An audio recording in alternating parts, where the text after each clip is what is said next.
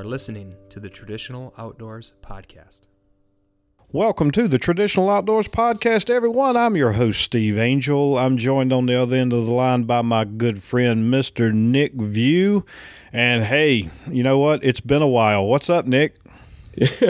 Well, as per usual, I've got my my annual holiday break cold, so I'm going to be congested. Usually, the way this works is the kids get sick, my wife gets sick, and then I get triple sick. That's what it gets stronger as it jumps from person to person. It does, and Jess always makes fun of me for being a wimp, but honestly, I always tell her it's a dad cold, and dad colds are like a nuclear bomb when they hit. You just toast. So, but other than that, dude, you and I have had a parallel kind of happening as far as the season and stuff has been going, meaning the season hasn't been going much at all. No, it hasn't. So go ahead, man. No, go ahead. Well, no, I mean life is hectic right now.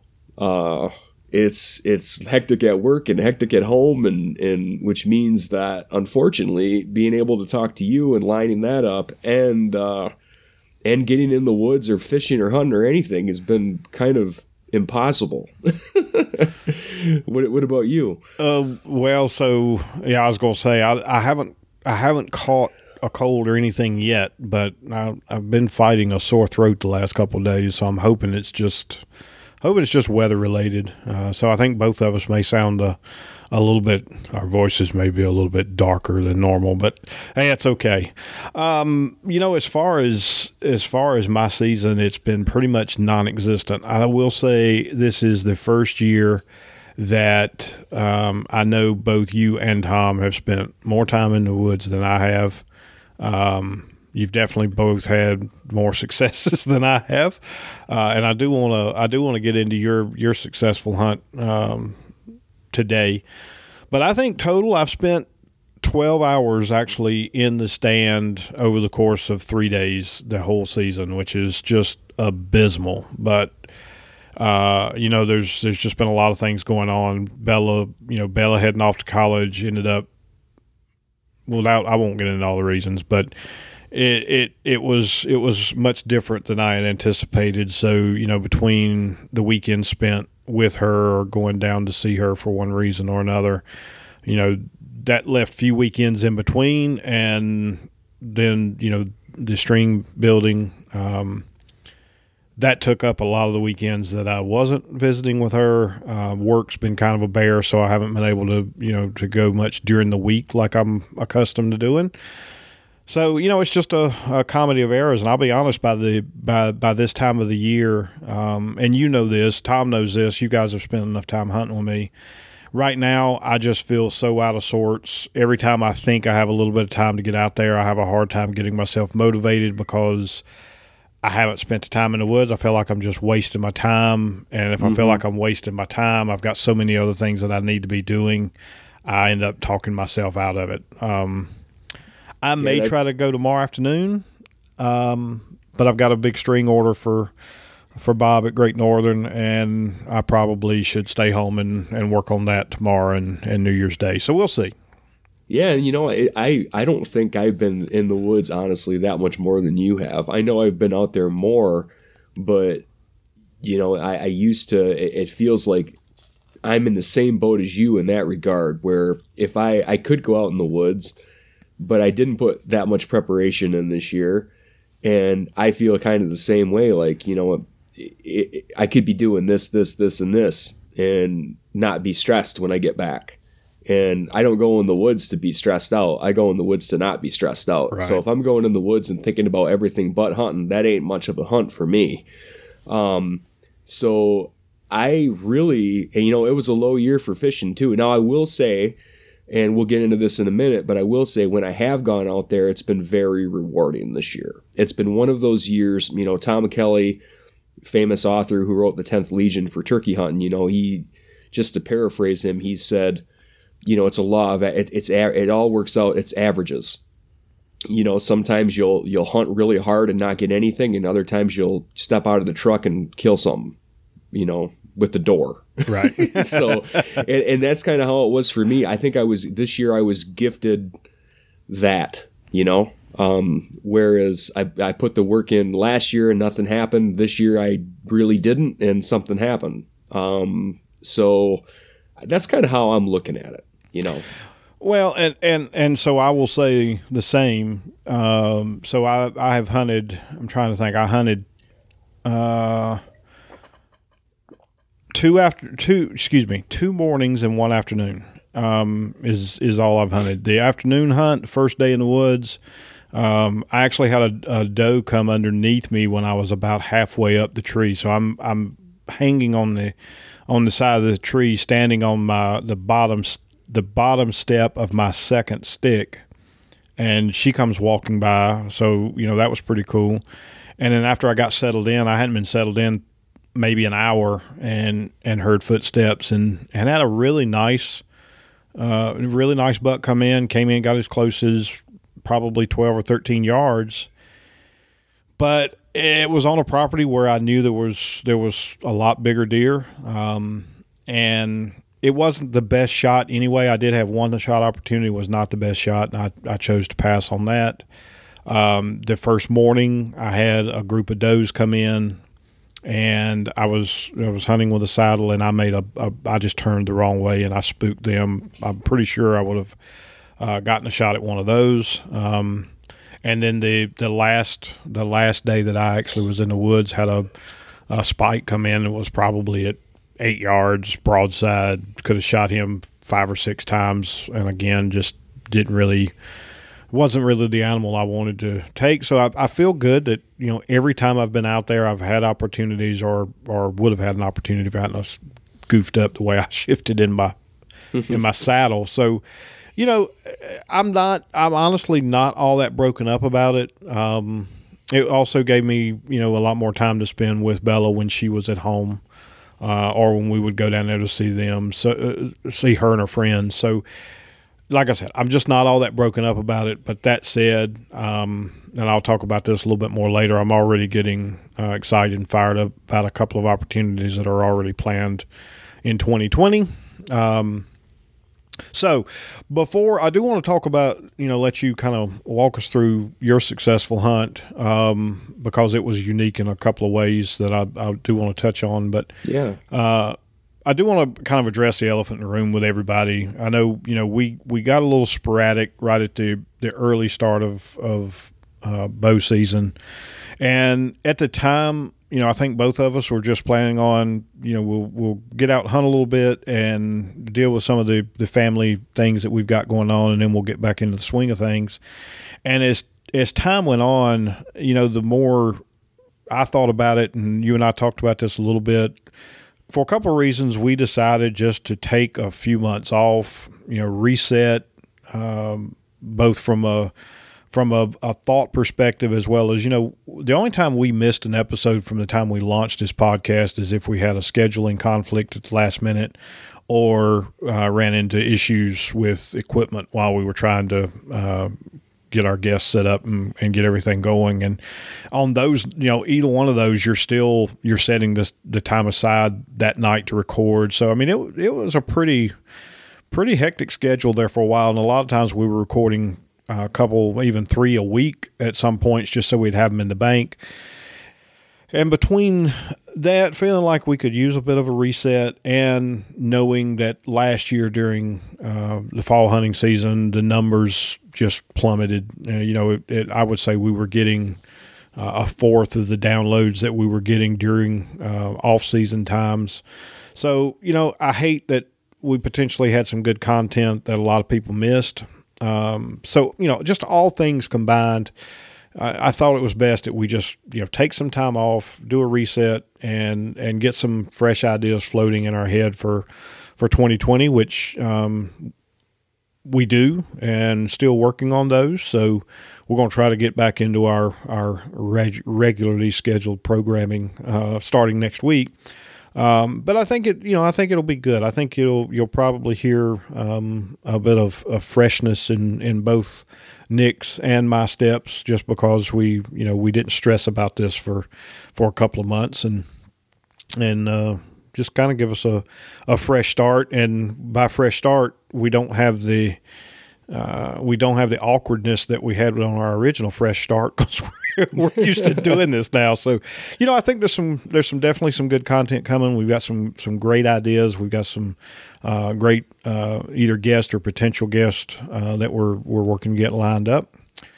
So yeah, I'm excited about it. I'm really ready to get back into it, and I'm sure we're going to bring some familiar voices back to the show as well. There's several people that's been on the podcast in the past that we're looking to bring back on.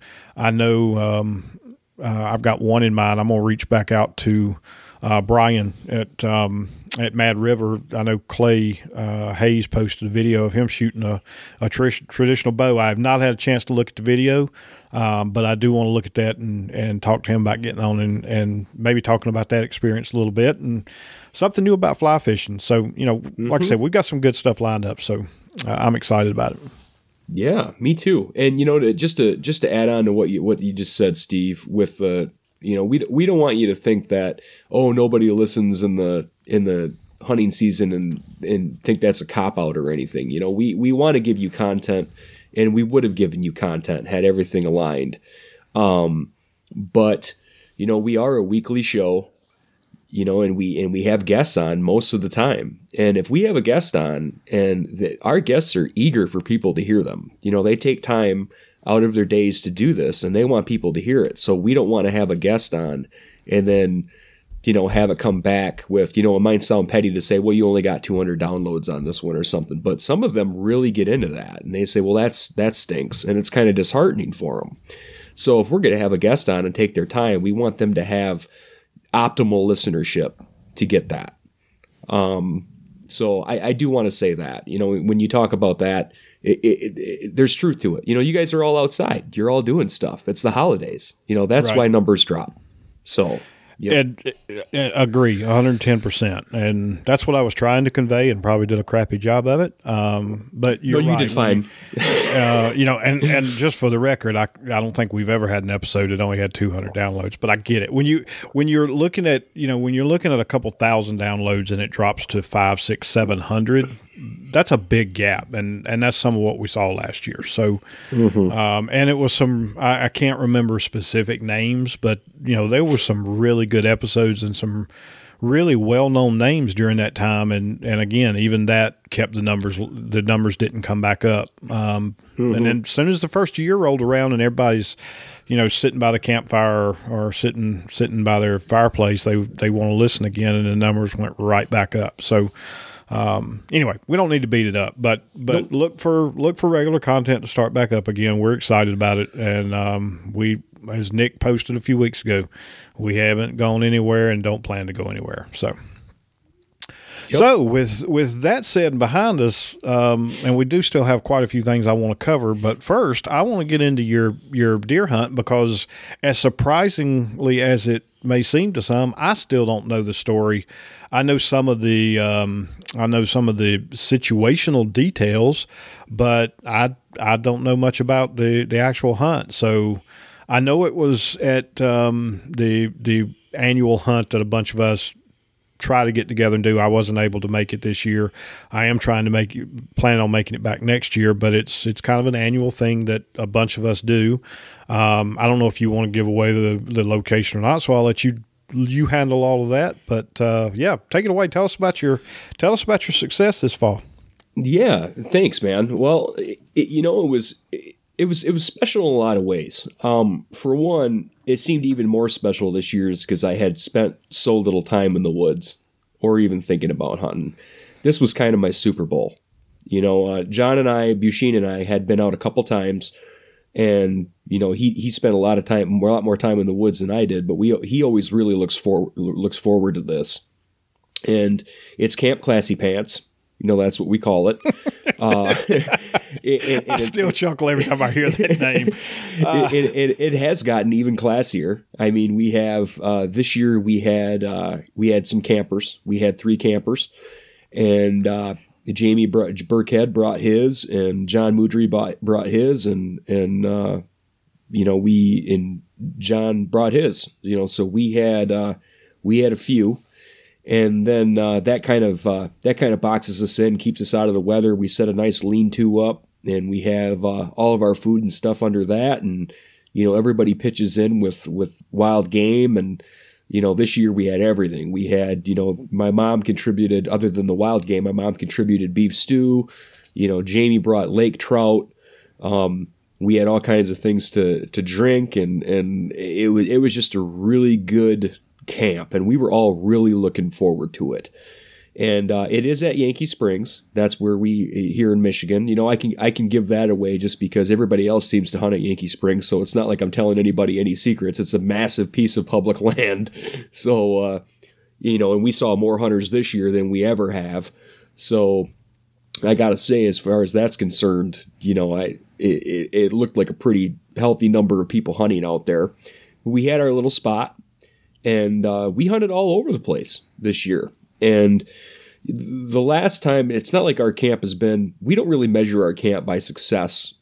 We really don't at all, because we haven't had a whole lot. The first deer and only deer we've had at camp so far was my buck in 2015. And that was the last day of camp, the last morning of camp. I mean, we were already starting to break camp when that happened. This year was different. This year, we got into camp. It was really exciting. We got everything set up. I came in on Thursday. We hunted Thursday night, and I got my deer on the first hunt of the first day of camp this year. So it was kind of it was really cool that way. How it really kind of set the tone for the rest of camp. And just to get into some of the details on what happened was, I basically got in. I put my stuff in Jamie's camper. I got my stuff ready. We talked for a little bit. We headed out. I went with John Bushine and John Mudry, and the three of us went to a different spot that John and I had hunted in the past, but we wanted to try it out. We had a good wind for that direction, and we went out there. So we were, of course, trying to figure out where everybody was going to go. And now, Steve, you'll appreciate this, because this starts with a logging road and me not finding it.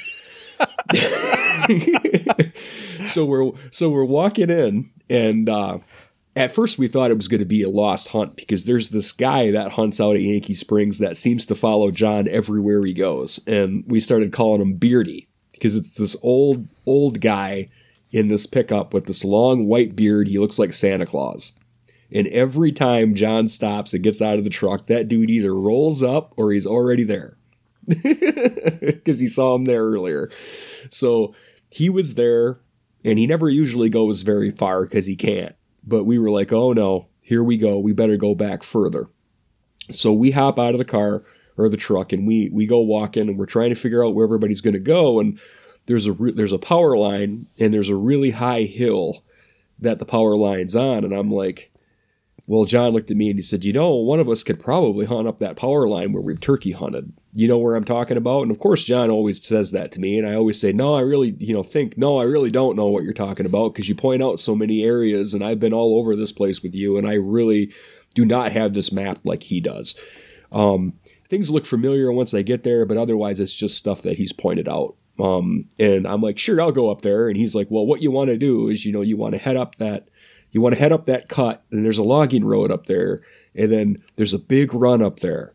And he goes, you can't miss it. And I knew right then that I was doomed, because there was no way I was finding that. I might find the logging road, but I was never finding that actual, I was never finding the actual run. So I got up there, and I did find the logging road, but the huge run that he was talking about, I mean, everything looked like a run up there. So I was like, it's just not, I don't know. So I kept walking, and I knew I missed it, because I'm like, this is way too far back. But I kept going, and I got out the Topo map on my Topo app, and I was looking at the Topo. I'm like, you know what? I'm just going to find a good spot. So I found a couple pinch points on the Topo map, some nice valleys and some funnels, and I said, you know what? I'm gonna sit right there. So I go and I walk and I find it. It's a beautiful spot. I sit up on this natural ridge. It was almost like I was on a tree stand, and that's my favorite kind of spot. I was hunting, public land on the ground. I like to be elevated a little bit. And so I'm up on this elevation, which is probably a good 10 feet up in the air. So it felt like I was hunting out of a tree stand. And I put my hammock seat up, and I had some runs to my left and to my right, and I was sitting right on the edge of this big bowl. And so I'm getting up there and I'm set up and I sit down and then I hear rustling and I look down at the bottom of the ravine and John's standing there looking at me. He went the opposite direction with John Muttrey and we met right in the middle and he looked at me and I waved at him and he kind of shrugged and went walking back the other direction because I think I was hunting where he wanted to hunt because he had been kicked out of another spot by a guy. So poor John, gets the bad end of the stick and has to go find somewhere else to hunt. And, but what's funny is that both of us, we do a lot of topo map scouting. We hunt a lot of locations and we both went to the same exact spot on the topo. So that's saying something right there, that we're kind of hive mind and kind of know where to go that way. So I get set up, I got a good crosswind going and, it was chilly. It was really chilly that evening. It dropped probably like 15 degrees once the sun came down. And, I'm just enjoying it, just enjoying being out there and in the quiet for once. And, I'm all warm in my fleece and I'm just like, yeah, this is good. This is a great first day of camp. Well, I am right at around 5:30 as it started getting dark. A couple does came out on my left, around the edge of the bowl, and they were running a little run, skirting the edge of this bowl I'm sitting on. And I'm like, they're coming right at me, and I'm like, I might actually have a shot at this. So, in my hammock seat, I've hunted out of it long enough. I know how to maneuver it. I get ready. The nice thing about those hammock seats, they kind of strap to the side of a tree. And I can kind of rotate down to one knee. So that's what I did. I rotated down to my right knee, got my bow arm ready. They walked behind a big tree, and I'm like, all right, that's going to let me move. So I moved, got ready to shoot, and they quartered right at me. And they were heading right up the hill at me because I was sitting kind of off another run.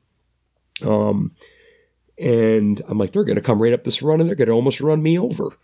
So I didn't have a shot and I got kind of frustrated about it for a second, but something happened and the lead doe turned around, picked up her front leg and kind of accordion sandwiched up. You know what I'm saying? Mm-hmm. Like heading at me, but then moved. And I'm like, oh, that's everything right there. That's the picture. And I tell you what, Steve, I knew this was good because I didn't even think after that.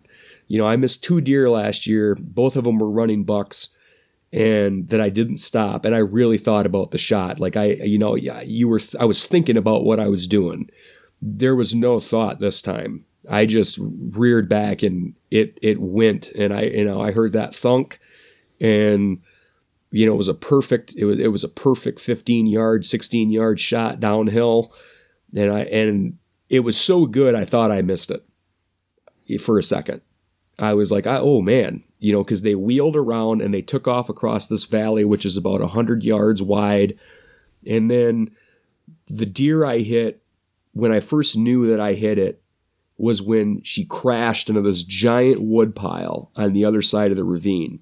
And never left it, and the other one stayed there. And I said, uh-oh. I heard some rustling, and that was it. The other doe circled around a little bit. They weren't very old, probably two years old. The other one, maybe a little older, not really. But it didn't leave the area, it kind of just was like, what's going on? Why did you go down there like that? So, and it was funny because I could have probably stood up and stalked all the way over to the other side of the ravine and that deer probably wouldn't have left until it winded me because it had no idea what was going on.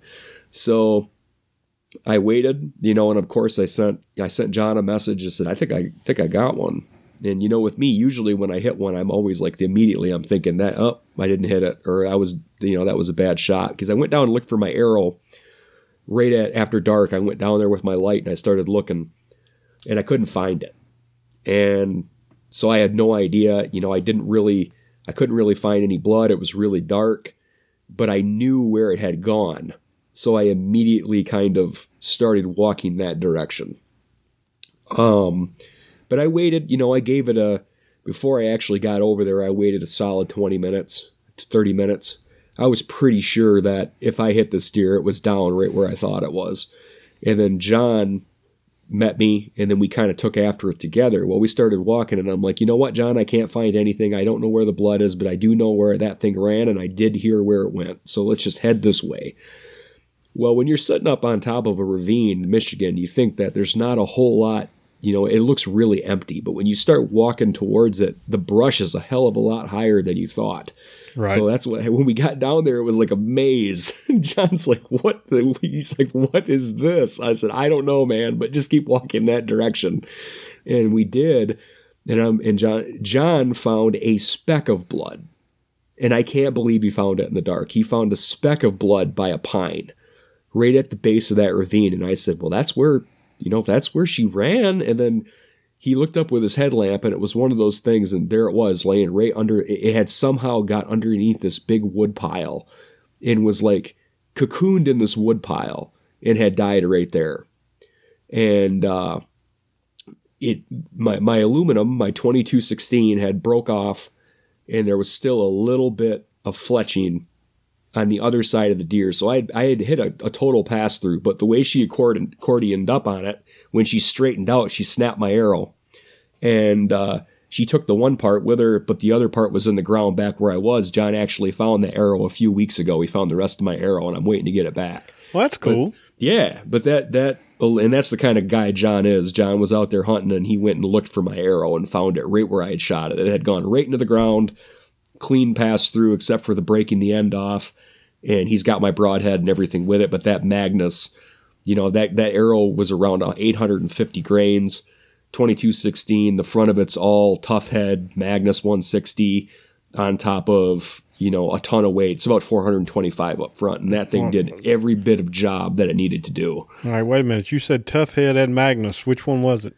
Well, it's a Magnus head. Okay. But I had the tough head weight underneath of it, the adapters. Okay, I haven't seen those, so. Oh, maybe it's not. Maybe it wasn't a tough head adapter. It was. No, I used the tough head field point, Steve. I'm sorry. That's okay. Why I got goofed up. What I usually do to build my arrows is I got a 2216, and they don't make a cool insert for that. I have to use the standard insert, which I don't like, but I use it. I use a steel adapter. And then I use a woody weight, and then I use my 160. Okay, that's what I got you now. And I epoxy everything. Yep. Let it sit. It's a tank. So it zipped right through. It ended up in there. Broke the end of the 2216 off. We found the deer. It was a great shot.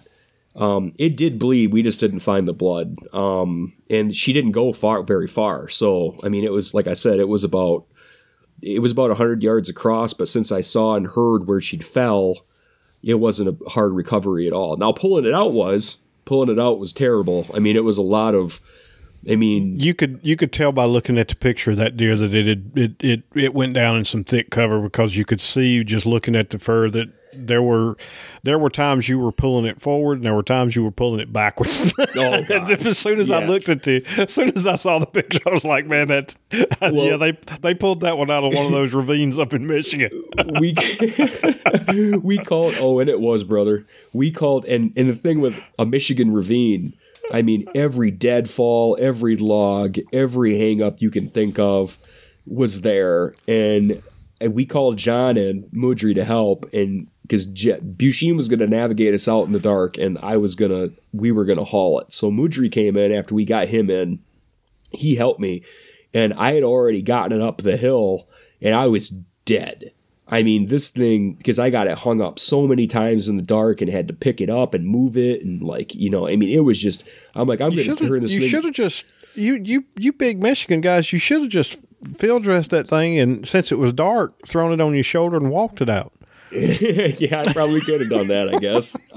We got it dressed out, but then John's like, yeah, we should have made it into a knapsack. I'm like, yeah, maybe, but at the time, adrenaline and everything, and we just wanted to get out of there. And so we finally, the other thing we didn't do is we just hauled it. We used a rope and we hauled it out, but we didn't use it. We should have tied it to our bow and hauled it, or a stick or something. Right. And we didn't. And then the first thing Rob said, because Rob and Jamie showed up in their truck after we got it out, and the first thing Rob said is, "Why don't you just tie it to your bow?" Wait a minute. Rob showed up as soon as you got it out. Yep, basically. So I should say, Bob Bones. That seems awful convenient. I'm pretty sure those two were sitting up the road watching for the headlamps coming out, and got there just in the nick of time. That seems awful convenient. I will say this for Rob and Jamie. Rob had offered to come out there immediately, and we were like, Rob, we don't need somebody else lost in the woods. Just stay back out. Just stay out, because we had to vector Mudry in, and that took like 20 minutes.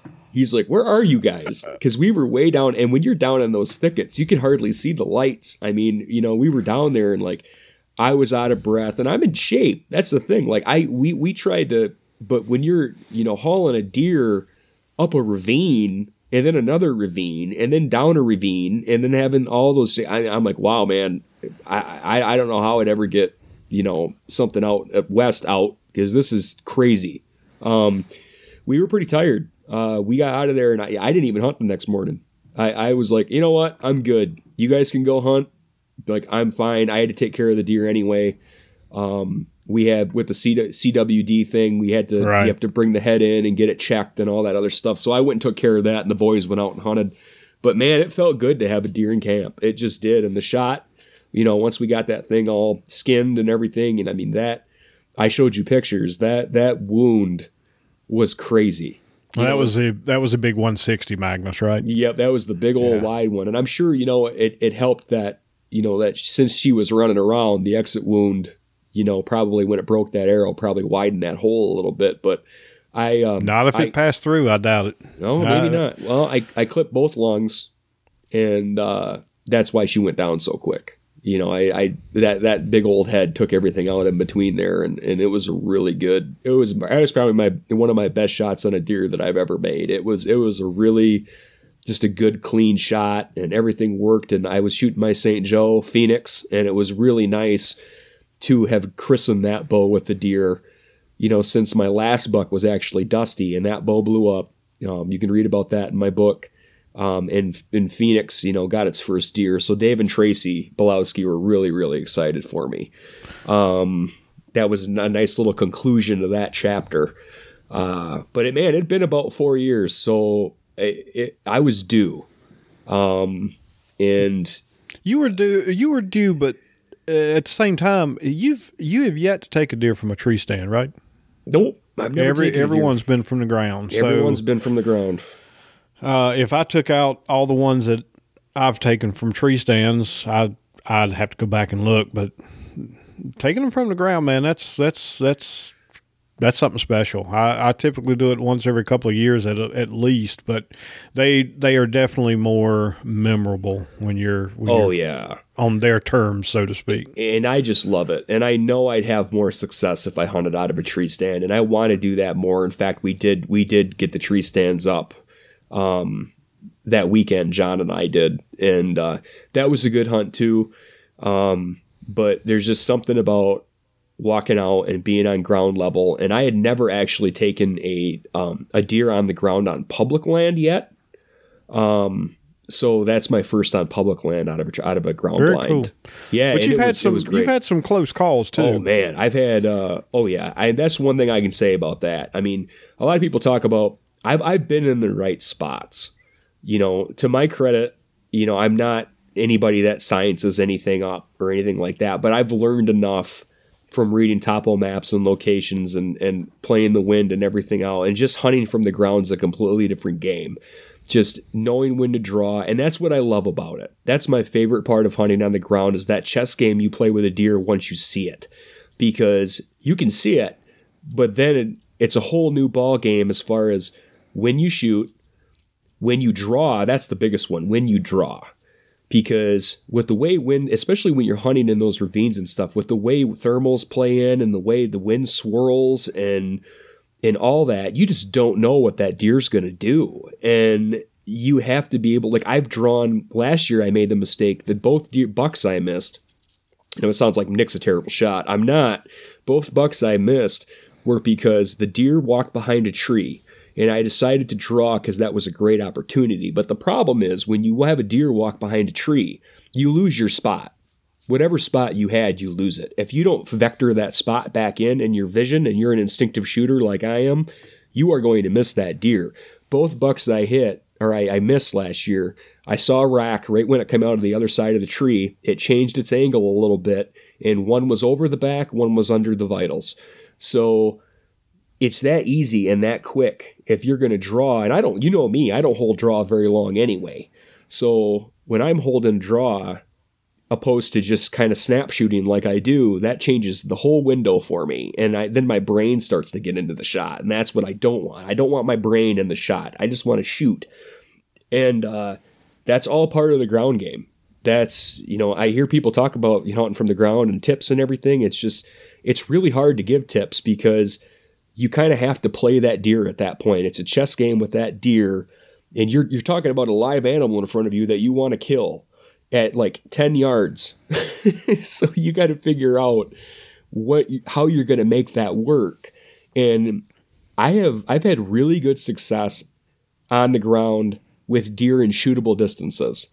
Whether it's dumb luck or instincts or whatever it is, I've been there.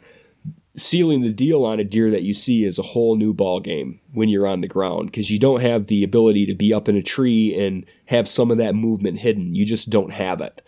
But that's part of why I love it. And my success rate has been very low, considering, and I've missed a lot of deer, but it ain't because of shooting. It's because I picked the wrong time, or fate intervened, or I hit a tree, or a stick I didn't see, or whatever. But it was very, very rewarding. This is probably the most rewarding deer I've ever had. I'll never forget it. And it was great to have a deer hanging in camp the first day. It really felt special for all of us. And, we cooked the tenderloins up for all the boys to share in it. Tom came in, and, we had French press coffee and tenderloin, and man, it was something special. It really was great.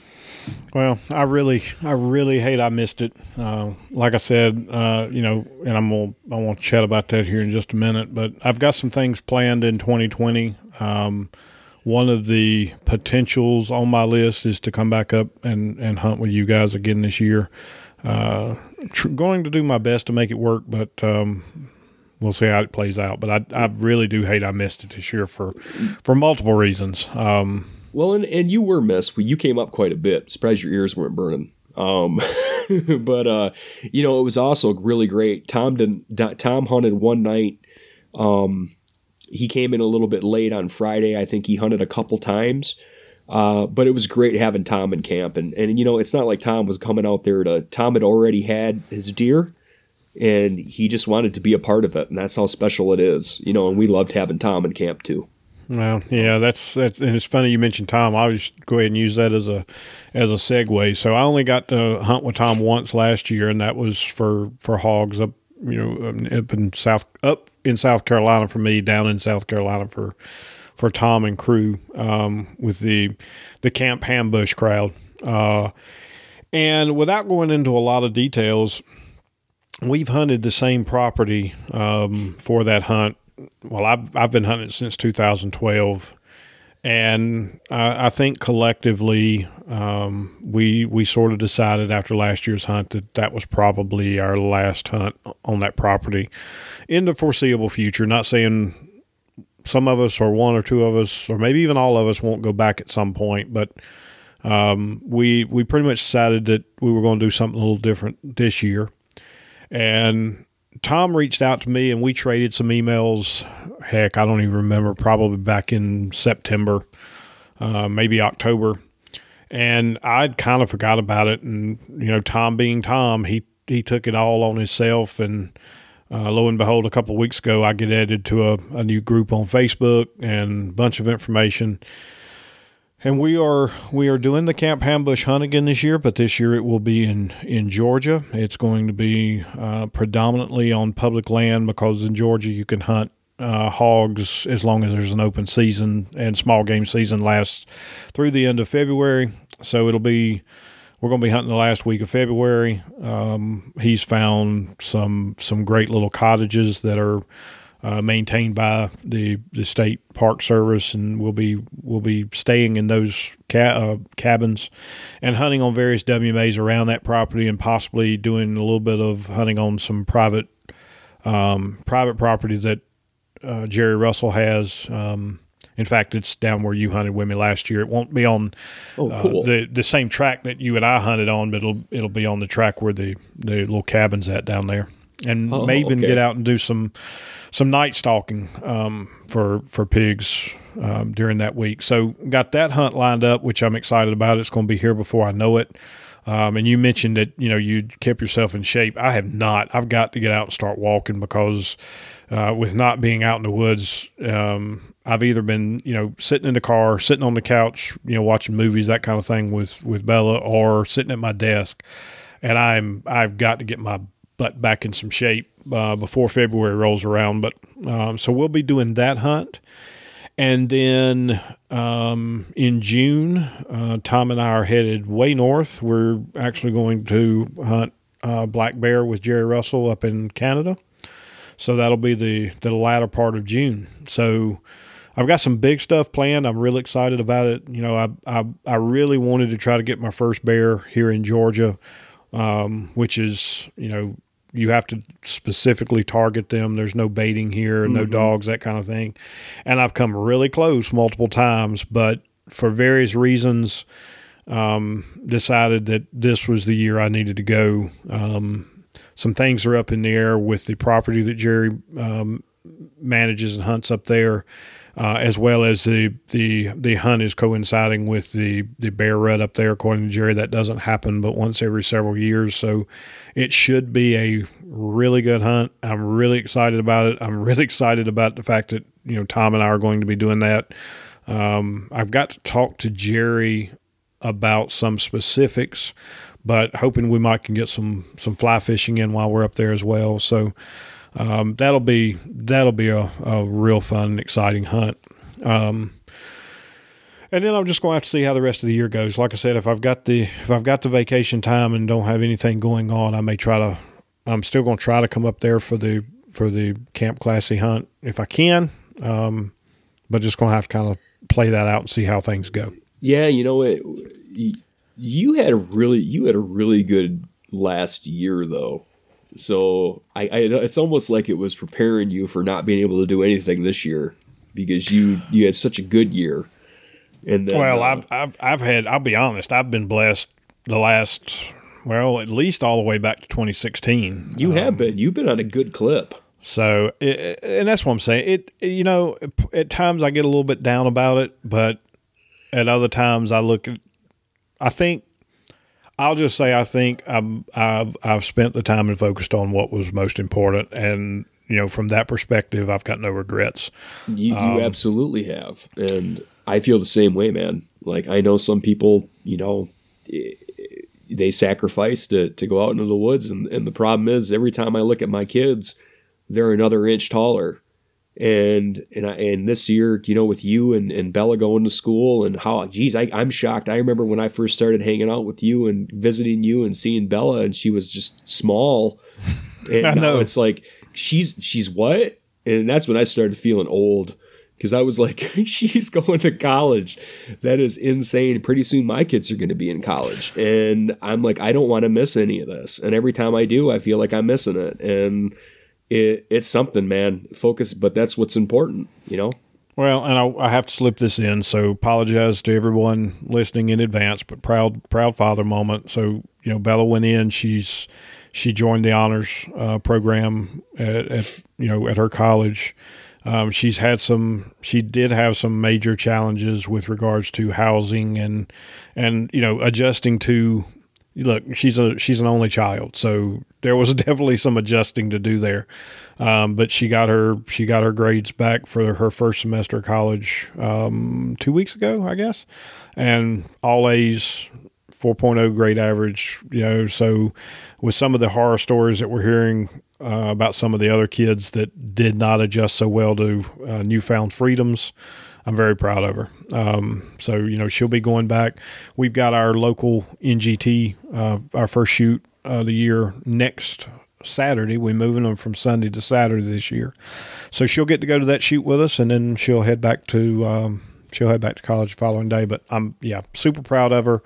And another thing you said there that made me think, when I had Dan Infalt on, one of the things that we talked about is I'd been watching, on his Facebook feed and so forth. He was talking about the sacrifices he had made and would he do things differently and so forth. And, and he even came out and said, there were several things that he missed that now he wished he could go back. And, age has given him hindsight into some of the things that he should have prioritized over pursuit of whitetails. And, that was kind of sitting in the back of my head too. So, anyway, like I said, no regrets. But I do want to make 2020 an outdoorsy year. So I've got some things planned. I'm gonna try to get some video stuff kicked back up. One of the things that I'm actually thinking about doing, and we may even do an episode to coincide with this, but I'm gonna actually try to get out and put camera to some of the setups that I've used successfully in the past for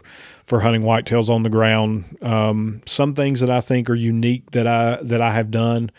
I think you've seen a couple examples of this that I think really gave me an advantage over the deer when hunting from the ground and able to get away with some of the things that you talk about not getting away with, because some of my setups on the ground, I can actually move a pretty good bit if I need to.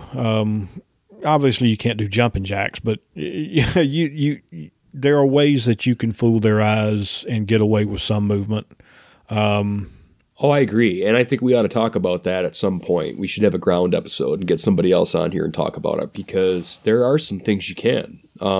Especially, I've seen your sets. You've had a couple. I've set in a couple of years that were just fantastic. And then I've had a couple that were of my own that were hardly there at all that have been effective. That right. If you can mess with the deer's eyesight and you have the wind, you can get away with more than people think. You don't need an igloo around you every time. You don't, and a lot of it's situational, like you said. And I don't want to go down this rabbit trail, but I get to think, just listening to you, I get to think about being able to elevate yourself just slightly. That can give you an advantage. It's more important what's behind you than what's in front of you in most situations. But that's one of the things that I want to talk about, because I constantly hear that. People saying, it's what's behind you is more important. And I agree to that to a degree, but in some situations, what's in front of you can be deadly. So, like I said, we'll table that. I think there are some things that I want to get out and try to find some good potential setups and actually show it in video. And I'm even thinking about possibly trying to do, some camera angles from the animal's perspective. Which is going to be a little bit hard unless I can find somebody to work with me to do them. But we'll see. Like I said, I've got some good ideas now. I have to find or make the time to get them done. So sounds great. Some more of those ideas that I've been thinking about in the 2-month hiatus. And I do want to kind of keep this thing to about an hour. So there's a couple more things I do want to touch on real briefly. One being the Kalamazoo Expo, which is coming up here very quickly. It'll be here before we know it. It's, I think it's the I'd have to pull up a calendar, but it's like the 24th of January. I should have pulled up the actual dates, but do a Google search for Kalamazoo Expo. It's the last weekend of January. I've never been. I'm actually foregoing the MLA banquet this year. I apologize to my MLA friends, but I had to make a decision of one or the other. I couldn't go to Michigan, basically within a couple of weeks of each other. So I'm doing the expo this year. I'm very excited to see it for the first time. And actually, Bob Brum reached out to me. I don't remember. It was around February or March of last year, and asked me if I would be interested in doing a string building session. at the expo. So that is available for everyone. It's $30 cost, which covers all of the materials that you need, and I'm bringing my string jig, those kind of things, to make your first Flemish bowstring. The goal will be, you walk away with a new string for your selected bow. Any color that you want, material that you want, B55 or D97. Work with you to actually show you how I build the strings, let you build the string, serve the string. You'll be using your bow as a makeshift serving jig, because I'm not going to bring all of my equipment up there for a 2-hour session. We're going to be holding that from 4 to 6 Saturday afternoon of the expo. So it does conflict with one of the breakout sessions, and I apologize, but there's breakout sessions the entire day, and I had to pick one, so I figured I'd do it later in the afternoon. So you can email me at bowhunterga, all one word, at gmail.com if you want to get your name on the list. I'll also include it in the show notes, and sometime this week I'm going to try to get a post out on the Simply Traditional Facebook group and the website about the class, so we can get some people in there, because the more we can have, the more fun we'll have, kind of thing. So let's get some people in there. Let's make some colorful strings, because as I say on my website, life's just too short to shoot an ugly string on your bow. So we'll get some strings twisted up and hopefully get to meet some people that are listening to the show. And maybe you can share some success photos this fall with an animal you took with your own new Flemish bowstring that you'll make. And there's a lot of other things going on. Nick and I are both going to be at the expo. We're going to try to find some folks to pull them aside and maybe record an episode or two while we're there on site. I'll be there on Friday from the time the doors open until close, and I'll be there all day on Saturday. I will not be able to stay on Sunday. I'll pretty much get up first thing Sunday morning to make the drive back to southern climates. And I don't think you're going to be there on Sunday as well, right, Nick? Nope. I usually go, I have Friday off, Friday and Saturday, and that's usually enough for me. My back hurts too much to stay Sunday anyway after that. And then I usually don't have a voice. And Steve, you will love it, man. We're going to miss you at the banquet, but you have to experience the expo. It's something special. Yeah, it's bittersweet. I must admit, I've really gotten to enjoy coming to the banquet. I've been the last 2 years in a row, and fantastic time. I may try to slip you a little cash, next when we see each other for the expo, and get you to buy some raffle tickets for me or something. For win anything, you can ship it to me. But I really hate not being able to participate.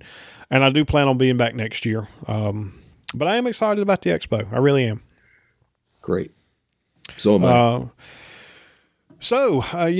I guess I don't have anything else I really wanted to get out on this one. You have any parting thoughts?